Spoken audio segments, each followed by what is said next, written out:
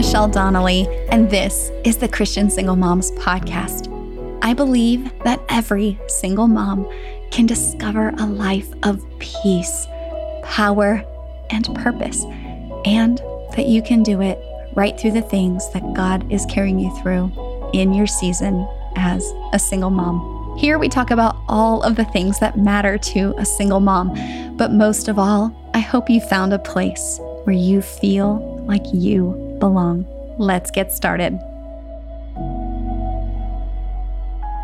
I'm so grateful that you could be with me for this conversation today. I'm your host, Michelle Donnelly. As we head into the holiday season, I know that there's a lot of strange and mixed emotions that come along with that. And as you start to unravel those emotions, it's critical to know where you can be safe and who you can share those with. And that requires, though, a degree of vulnerability that may be foreign or uncomfortable for you. I'm joined in this conversation by author Kellye Fabian. And Kellye wrote a book called Holy Vulnerability.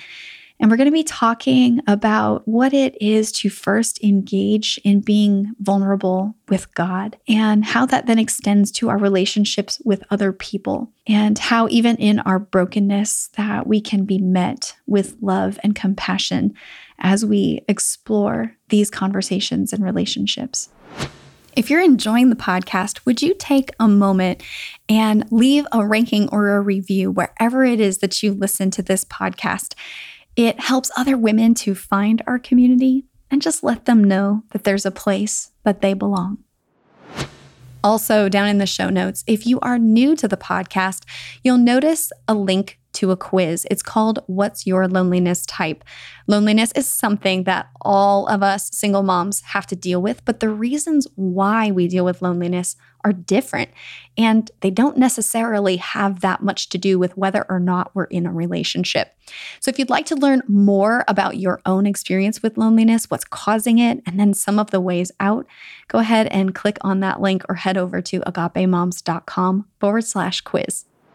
This time of year can be especially overwhelming and can seem to be full of emotional landmines and triggers. But even in that, one of the things that Kellye shares here is the goodness that there can be in remaining in the present and being vulnerable with the Lord right where we are.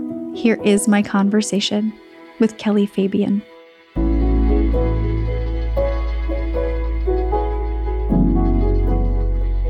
Kellye, I'm so glad to have you with me today. Welcome to the podcast. Thanks so much. Thanks for having me. Kellye, I am so thrilled about this conversation because vulnerability, I think, is something we all have to confront, especially when we've had relational pain. And it can be a difficult thing for us to approach. But the way that you approach vulnerability is for us to understand that this is something that also we actually work through in our relationship with the Lord too. And He, in being a perfect father, is actually the first person, I think, that I've experienced where it's just perfect for us to go to Him first. In your book, you describe that the opposite, though, of vulnerability is unholy leakage, which I think is kind of a fascinating way to look at this as we kind of consider what this means for our spiritual maturity. So I want to know if you would describe for us that concept of unholy leakage and what can happen if we avoid this topic of vulnerability. Yes, it's a great question, and one that I feel like this idea of unholy leakage I've run into constantly, because the way I think of it is when something is going on, when we're experiencing shame or anxiety or fear, or just kind of in our own kind of state of, something is going on, and we don't realize it.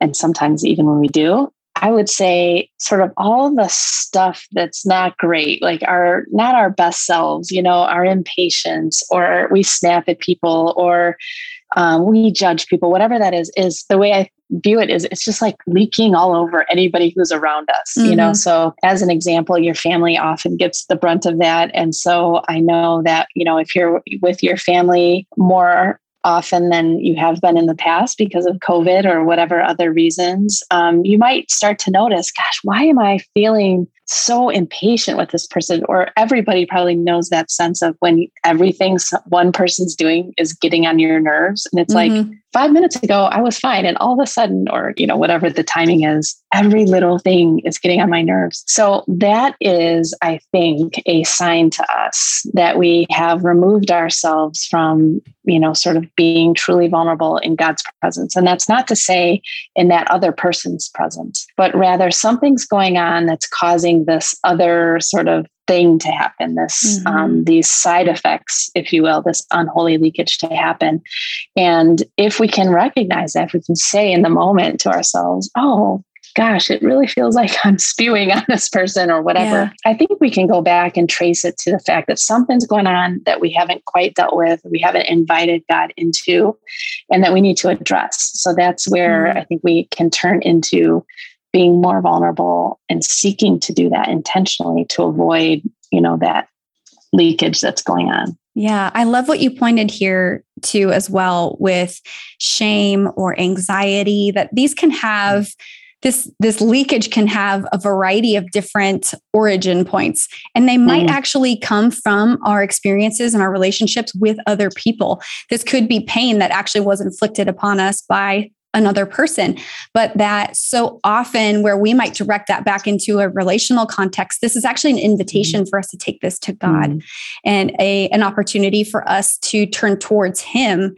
and to gain some healing and some insight and some wisdom as we would consider how to step forward. But so often we are in that kind of reaction mode, and we might even be looking at ourselves and going, why did I do that? Why did that bother me? And I know as you said, with your family, they get the brunt of it. Many times I'll turn to my kids and I'm like, I am so sorry. I am momzilla right now. Right. Because I'm leaking, right? As you said. And it's hard to get a grasp sometimes on where to go with this, because so often we're staring at like, well, what's the origin of this? But perhaps that's not even necessarily the right question. Yeah. I mean, where it comes from is certainly important, of course, because you'll get to ultimately, hopefully, being able to invite God into the healing of that. But at the same time, the first sort of, move is to recognize it and invite God into it. So often, I mean, you think of the story of Adam and Eve when they sin and then they hide, and then God's looking for them. And like that, just that instinct that we have to hide from God. And sometimes it's not even hiding so much as we like don't even think about it. It's kind of weird. We get very sort of tunnel visioned, and there's times when I think to myself, I mean, this cracks me up, but I really do this, where I'm like in the process of some kind of thing, like I'm impatient or whatever. And I'm thinking to myself, I should pray about this later. As if like later. I mean, it's so dumb in a way, because it's like, no, I could pray about this right now. And saying I should pray about this later just sort of shows you that I'm a little bit away, like a step away from God. He's not a step away from me, but I'm thinking that He's somewhere else. And so I should remember to put this in my calendar and pray about it later. But when in fact, I can just be now. Like, yeah, exactly. I'll get on His calendar, but you can just right in that moment, oh God, what's happening? Help me. Kind of that invitation that we see, in the Psalms and we see everywhere, is always there. And so, yeah, I mean, I think just being aware of that in the moment is some of the practice, and then being able to accept kind of that invitation that God has already and is continuing to extend to us in the moment is a really important piece. That's so good too, because I think we have our go-tos. We have our friend we're going to vent to, or we have whatever the comfort thing is. And we'll talk about that in a little bit as far as some of our coping strategies. And if we could just be aware that we're using those strategies, we can go, wait. But some of this also, though, too, as you mentioned, it either has to do with us and our understanding of God. Is He too busy? Does He care? Is this too petty for Him? Those kinds of things. But then also sometimes our awareness or lack thereof of ourselves.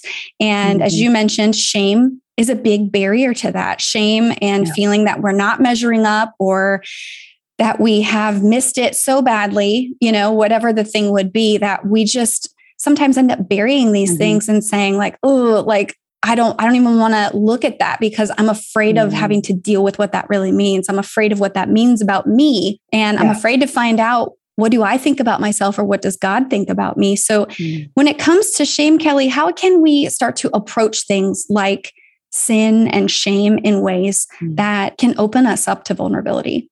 Yeah, I mean, this is a big question, and it's one that, the practices in the book are designed to sort of help that. But I would say, we have to, I guess the pre-step is soaking in the truth of who we are in Christ, who we are as people made by God, created by God, and designed to be in relationship with Him. So if you are living your life thinking that God is this big, scary, kind of absent person in the sky, of course you don't want to show that to God, right? I mean, like, who would do that? That doesn't make any sense. And that's completely against anything that probably your own life would reflect. Like, you don't take scary, vulnerable places of yourself to people who you can't trust. So it really does start with ensuring that you're aware of, and you keep reminding yourself of who you are in Christ. And even if you're not a believer yet, or even if you're exploring faith, there's something about, kind of, I think in our world today, there's this interest in God as this thing out there, like, that's holding things together. And we look for safety in God. But in Christianity, in Christ, we have this man. And often we don't have good experiences with men.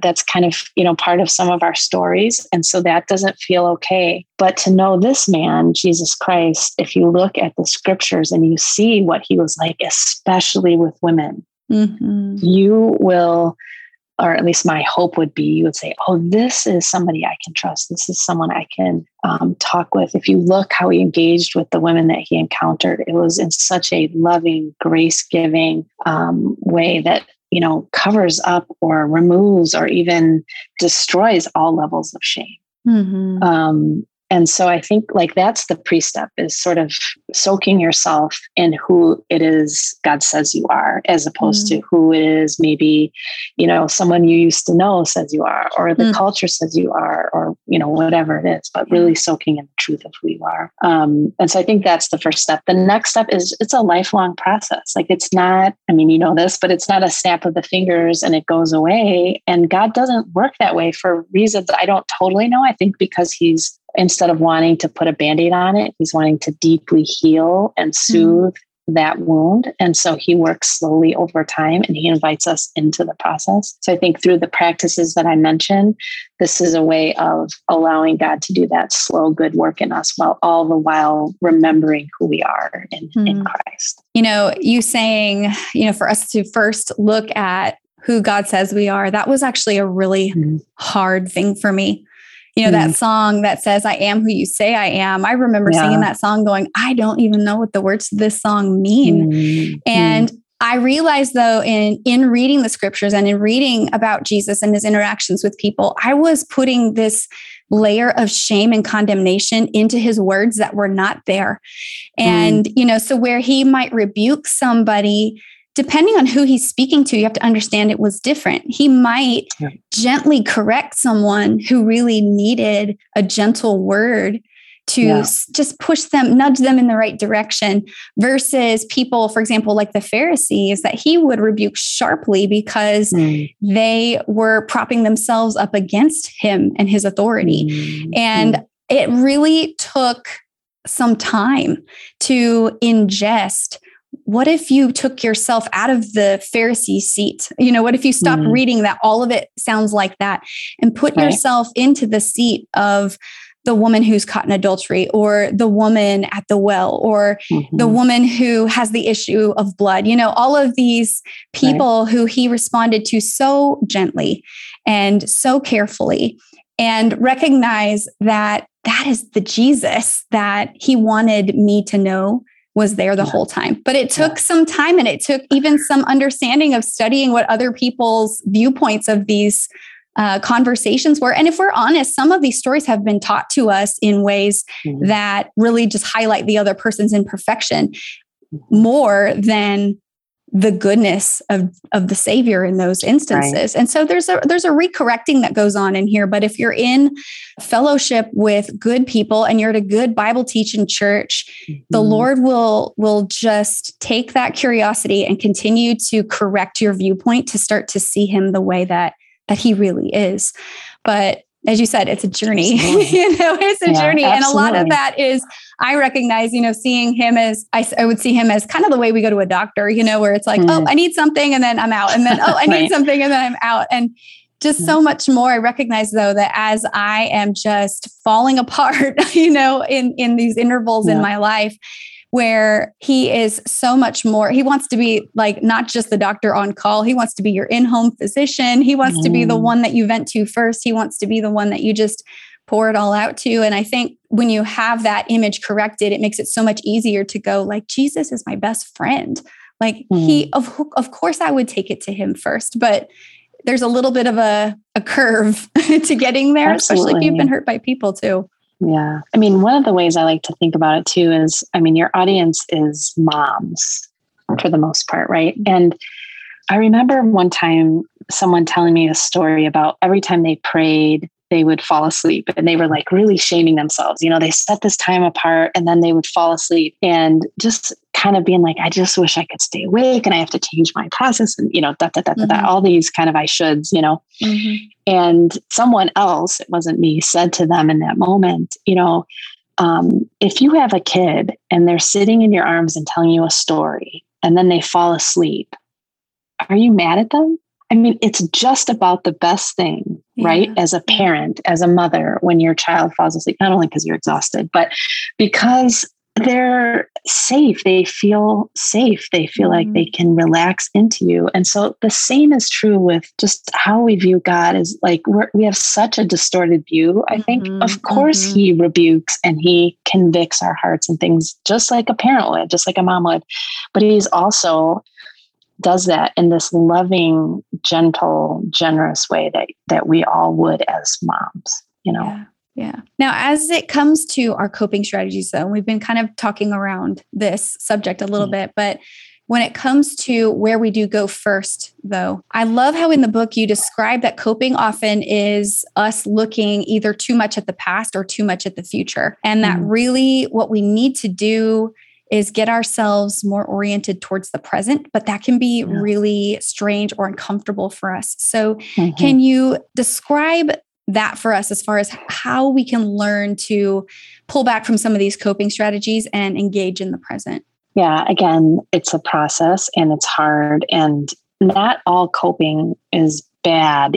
I think God gives it to us as a gift so that we aren't overcome because certain circumstances can be completely overwhelming and harmful to us, right? So coping isn't all bad, but when we're experiencing kind of this desire to escape or avoid or numb, that's when it starts, I think, to become more of a problem and just more of a something to notice. Like, oh, look, I'm immediately scrolling through Facebook after I had this conversation. And what do I notice about that? I'm escaping. Yeah. So I think,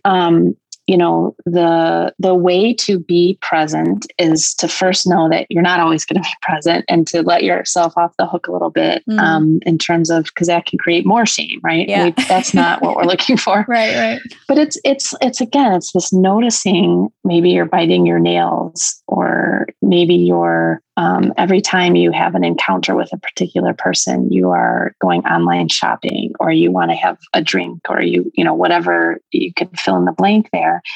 So it's looking for those kinds of patterns and realizing that instead of kind of confronting the moment and saying, God, help me with this so that I can respond in the best way, or so I cannot shame myself, or so I can listen to your word and who you are instead of the voices in my head or the past that I've had, is to, to really begin to notice those coping mechanisms and confront them and invite Jesus into them so that they start to dissipate and cause less shame and less anxiety. They're still there. The idea isn't that the idea of coping is that you're getting rid of them. Like, I'm just not going to face these. The idea of anti-coping, whatever, is that you are going to face them, but they're not going to be as scary or as worrisome as they have been in the past, because you're doing it with God present with you, or in the power of the Spirit, maybe a better way of saying it. That's so good. And I think a lot of times we adopt these coping strategies that are unhealthy, and they become familiar to us. And they seem to be this thing that I would never want to invite Jesus into this, that we know this is, maybe even if it's sin, we know I am engaging in something that I would not want God to know that I'm doing this. But if he knows all things, and I think that was the thing that really made vulnerability easier for me. I was like, he already knows this. So I just have to admit to myself that he already knows it. But in admitting that, I can also admit he loves me still. And so even in the midst of these things that we might think exclude us from relationship with the Lord, he's saying, no. Even when you're in that, I'm still here and I'm not going to leave you. And I think that is the thing that we want to know when we're vulnerable, whether it's with another person or whether the Lord, it's, if I show you this, are you okay with me? Or are you going to walk away from me too? There's a very deep, pervasive sense of rejection that comes along with revealing ourselves and being fully known. We're afraid that we could not be fully loved in these instances. And I think that's what ends up perpetuating long cycles of just being stuck. And again, some of these behaviors we can know are very destructive, and other times they may not even seem all that destructive. One of my coping strategies was overachieving. That's so socially acceptable. Absolutely. Absolutely. But I was dying inside. And so it's one of those things to say, now I've attached my value to all of this. So it's the opposite end of the spectrum, saying I'm doing this thing, and I feel like if I stop doing it, that I'm going to be displeasing to you. Yeah. It's such a hard cycle that we can really get trapped in. And that's why I think we need, the practices that I talk about are things that are part of our everyday life that get our bodies engaged with the present. And that's why they help us stay in the present. And they help, I think, as God works through them, they help us with that kind of cycle of continuing to do this and do that when we're really just numbing and escaping, when we can be doing things that are actually moving us toward love, moving us toward God, and are healing us at the same time. That's so good. I'd like to take a short break from our conversation to mention our sponsor, Faithful Counseling. Faithful Counseling is Christian counseling that is available on the go, and it works through an app where you are able to schedule video sessions or just chat with your counselor throughout the course of the week. And I've found that having the combination of Christian teaching and counseling together was so encouraging and so healing for me. If you have been considering Christian counseling and you would like to give Faithful Counseling a try, you can get 10% off of your first month by going to getfaithful.com/single mom.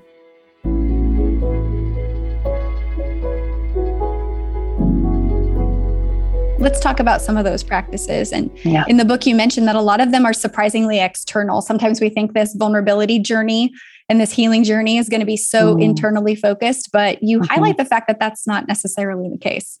Yeah. I mean, in some ways, as I wrote this part of the book, I was thinking this seems so obvious because, obviously we have bodies, right? It's sort of like, yes, we all know this. And we all also know that when we experience shame and fear and anxiety, and most of our sin, we experience in our bodies, right? We experience like sort of the adrenaline rush that comes with anxiety, and we shake, or we experience, fear, that pit in your stomach, or you experience, sin and, innumerable ways that we use our bodies to try to cope with things in our life, with being human, frankly. But in Romans 12, 1-3, which is where I sort of realized, it talks about our bodies. And there's a lot more about our bodies in the Bible than I realized or whatever.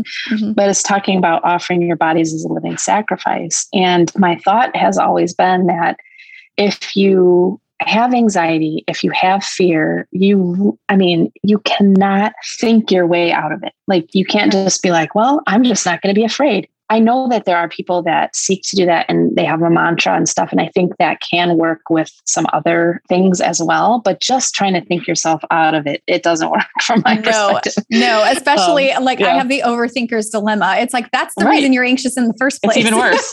Right. Exactly. So, so the practices actually, because of these, shame and anxiety and fear and sin are all like, we can hear these voices. You're not good enough. You're not valuable. This is going to hurt you. All the things, the turning to the external, turning outside of ourselves is actually what Scripture really says all along. It says, turn to me, meaning God. It says, love others, and loving others. If you read after Romans, in Romans 12, after the first couple of sentences, then the whole book, the whole rest of that chapter is about loving others.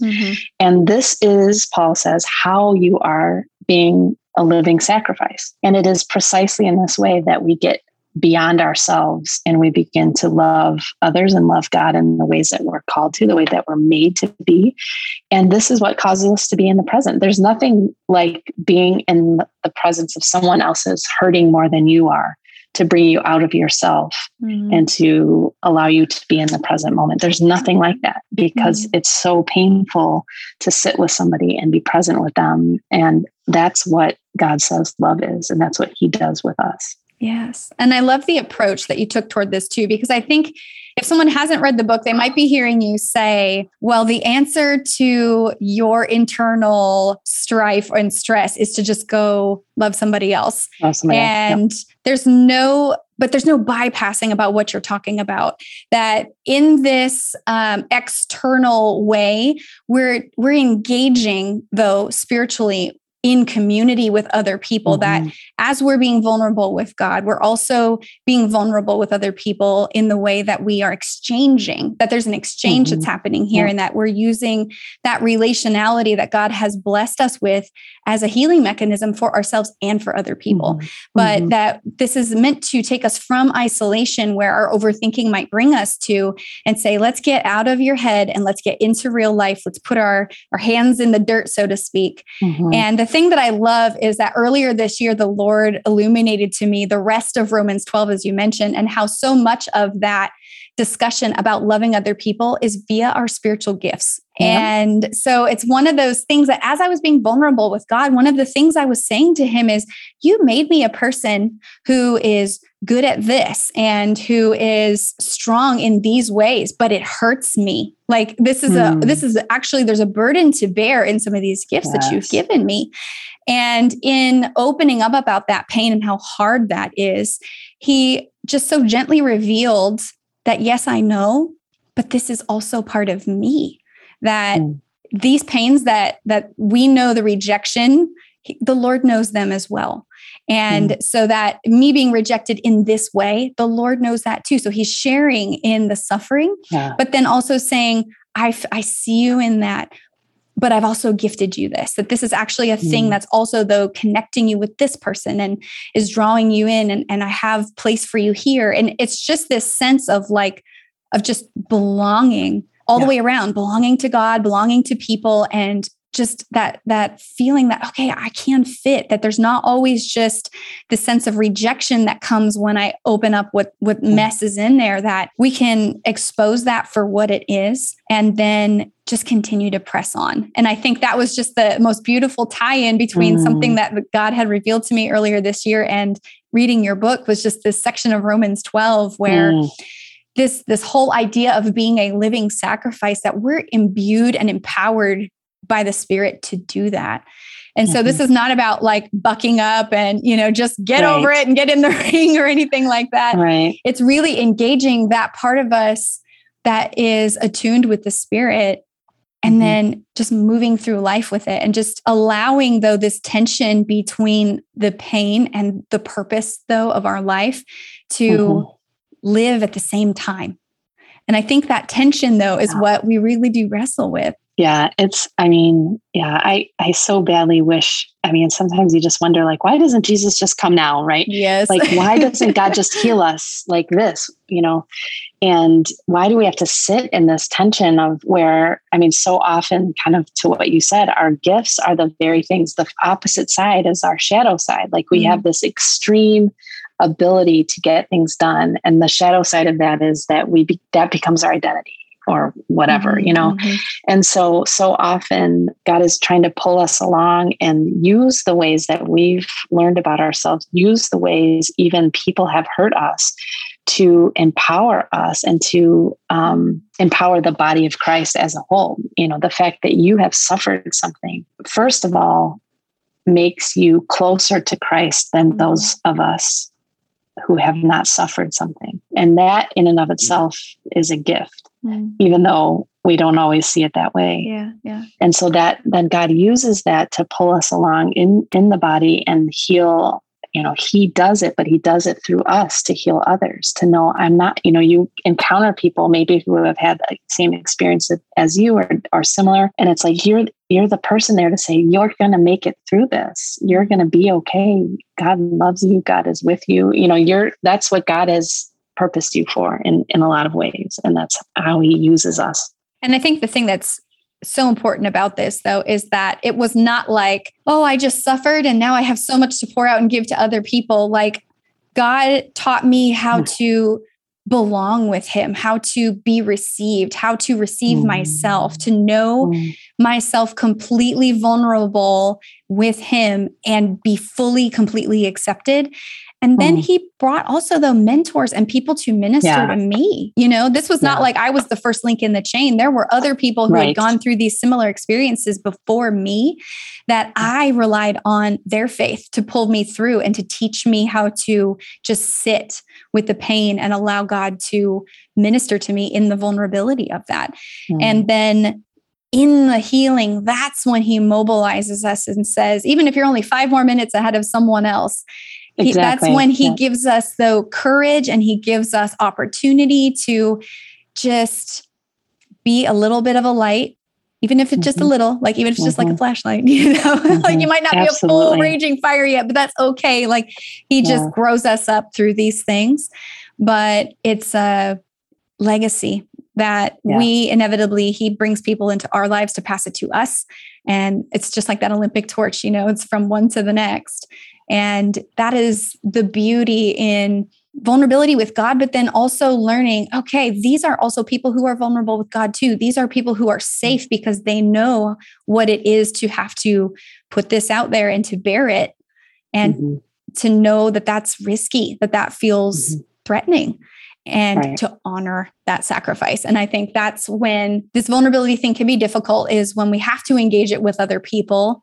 There's a little risk that's in there. But that we get to practice this with God first, and there's no risk at all in being vulnerable with God. And so when we can get to a place where we feel at least a little more accepted, then he multiplies that. And then we can start practicing this with other people, and it'll be imperfect. And there will be people that will not be the people you're supposed to be walking these things out with, but he guides us in that process.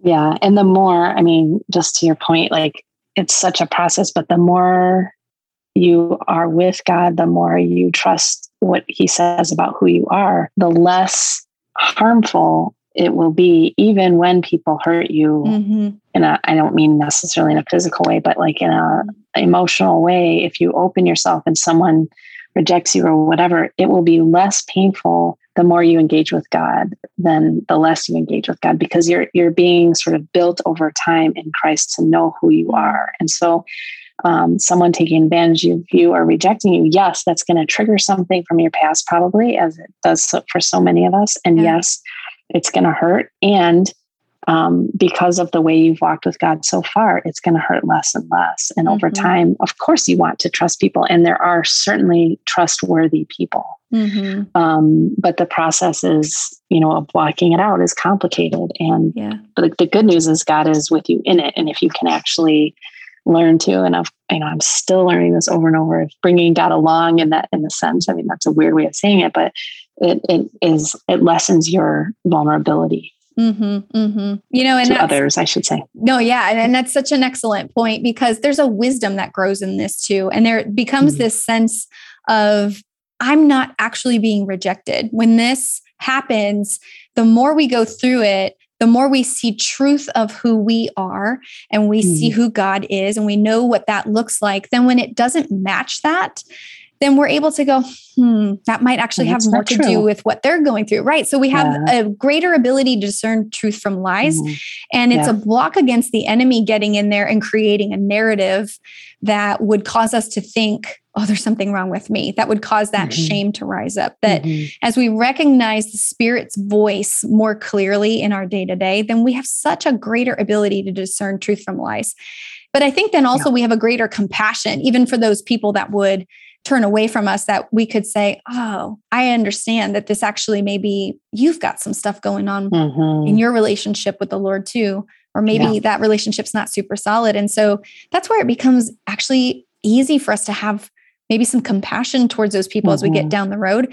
Now, obviously, you know, if people have hurt you significantly, it takes a longer time to get there. But it's where that, you know, those things of forgiveness can become possible, and we can continue to move in the direction and the things that God has for us. We just have a greater sense of this is for me or this is not. Absolutely. That's a great way of saying it. Yeah.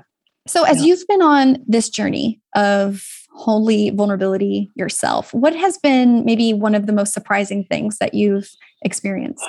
I guess I would say some of it is just that, you know, you go through different seasons and you never quite have it all figured out, which, you know, to an achiever, you know what I mean? It's like, you feel like this journey is supposed to be kind of like, okay, I'm continuing to excel and I'm just getting more perfect at this, you know, and really it's a little bit more like a spiral, like you're, you know, you're kind of walking this straight line maybe, and you're kind of getting farther away from the line and closer to the line, farther away and closer. And the closer to the line is that relationship with Jesus, and the closer you are to that line. But we all do this. We stray away, or people harm us and pull us away, or, you know, life just gets busy and you kind of wander away. And so I guess what I've been surprised by is how often, even having written this and when you write something, it's like you ingest it and that's all you do for a period of time. And it's like, even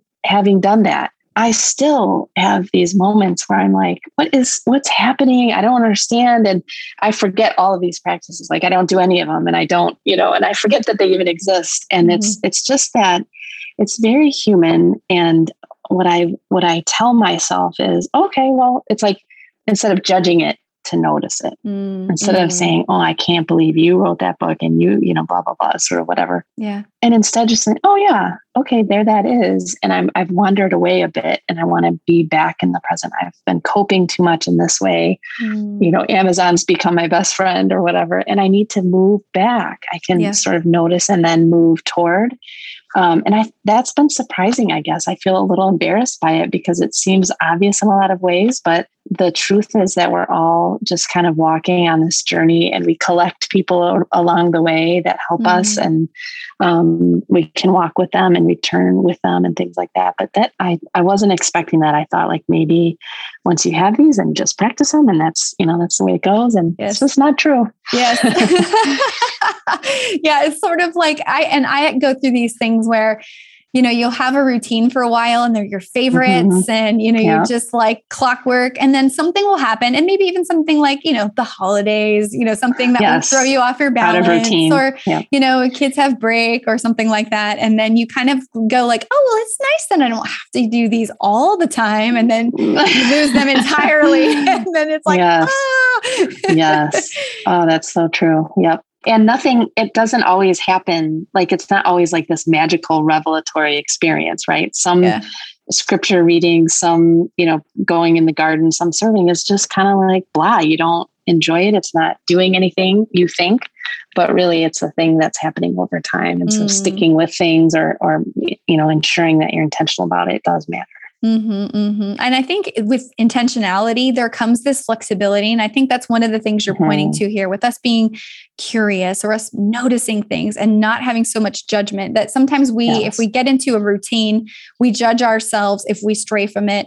We judge ourselves from not being able to get into a routine. And then if we could peel that away, the intentionality is to say, what is my offering today though? With my time and with my body and with myself, just what do I want to offer the Lord today?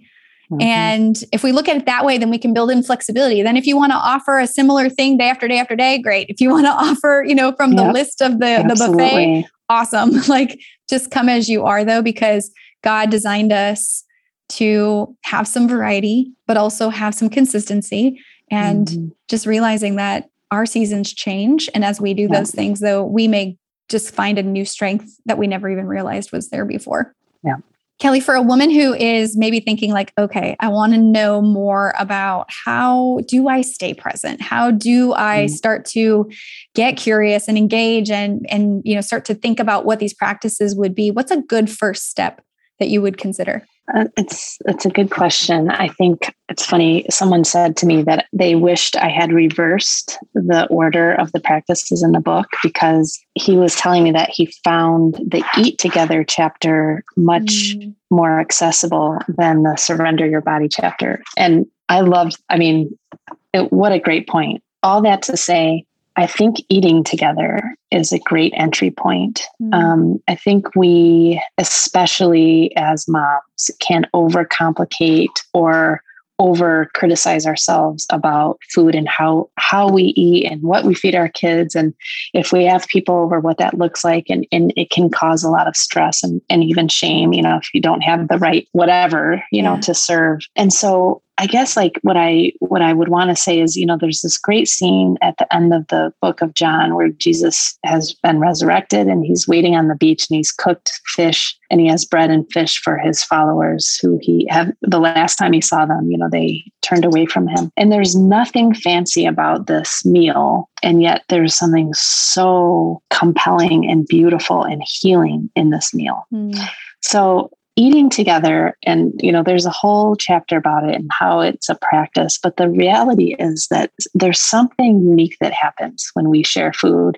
And I associate it with kind of this idea that we're doing something very elemental. We're feeding our bodies. And we know, like, as moms, that feeding kids, like, that's how they grow. That's, and so there's something really human and elemental, and also something that allows us to lean into our humanity. And when we lean into our humanity is when we often most experience God, when we are fully human and fully dependent on things, on God in particular, but on the things that our bodies need. That's when we can start to be fully present and be aware of God's presence with us. So I think I would suggest to people, just like, don't overcomplicate it. Don't try not to associate shame with it and things, but just practice this eating together.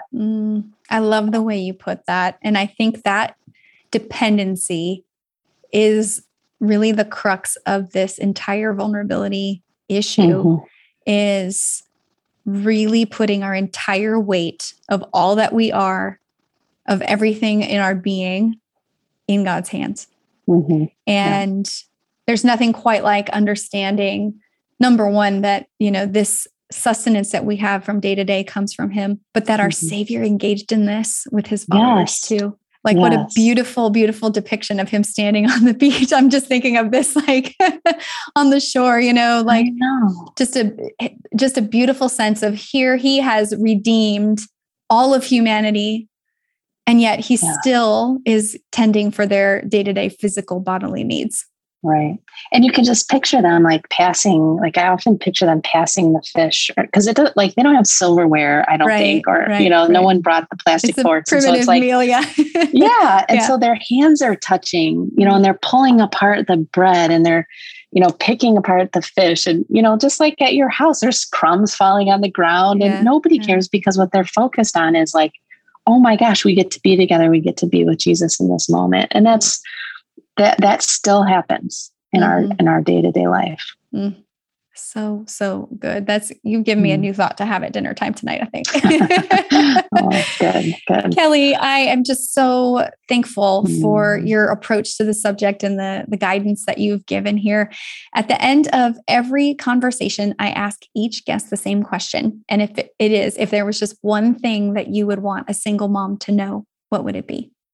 I mean, you matter in the body of Christ. You matter. You're not a deformed part of the body of Christ. You're not until you're married, part of the body of Christ. You're not some sort of exception. You matter for who you are and what you're doing, and the gifts that you can bring. And maybe it's for a season, and maybe it's for the rest of your life. But either way, you matter. And to suggest or to think that you don't is not a thought that's from God. Such a beautiful reminder. Thank you. Kellye, I want to know if you would tell listeners about your book and how they can follow along with you. Yeah, so I'm pretty terrible at marketing. So you can, obviously the book is available kind of anywhere you would want to buy books, Amazon and Barnes and Noble, and also at NAV Press, which is the publisher. I do have a blog that I'm not great at keeping up with, although it's got a lot of content on it. And that's just KellyeFabian.com. And you can find stuff, updates and things there. I do a Holy Vulnerability book group on Monday nights that I've started through Facebook. And so that's been a really fun group. And I'm thinking I might do it again and once this one's over in a few weeks. So those are different ways to connect with me. But I think, my heart's desire would be that God would use the book in you and wherever you are in your life to just speak to you and to allow you to move closer to Him. And I will actually have links in the show notes for the listeners so they can find those resources more easily. But Kellye, just thank you so much for joining me today. Thank you. Thank you so much. It was a privilege. If you enjoyed this episode with Kellye, I've got a couple others that I can recommend for you. Check out episode 90, Try Harder, Try Softer, Harnessing the Gifts of Compassion and Curiosity in Trauma Recovery with Andy Colber. And also episode 79, Are You Really Okay? How Getting Honest with Yourself Unlocks Hope and Wholeness with Deborah Fileta. As we wrap up the conversation, I'd like to draw your attention to a couple of resources available for you in the show notes. The first is our guided scripture meditation that goes along with each and every episode that you can find at the Agape Moms YouTube channel. Also, there's a link there to follow us on Facebook or Instagram at Agape Moms and to join the private Facebook group, Beloved Collective. Lastly, if you'd like to spend some time reflecting in prayer on what you've learned in this episode, check out the link for our free podcast pages, journaling pages. Thanks for spending time with me today. I'm praying for you and that you would know that you are seen and you are beloved.